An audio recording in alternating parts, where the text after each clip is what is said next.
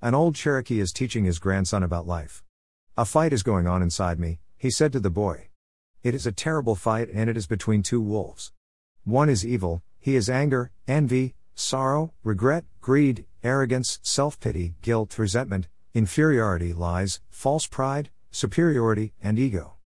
The other is good, he is joy, peace, love, hope, serenity, humility, kindness, benevolence, empathy, generosity, truth, compassion, and faith. The same fight is going on inside you, and inside every other person, too. The grandson thought about it for a minute and then asked his grandfather, which wolf will win? The one you feed. Virtuesforlife.com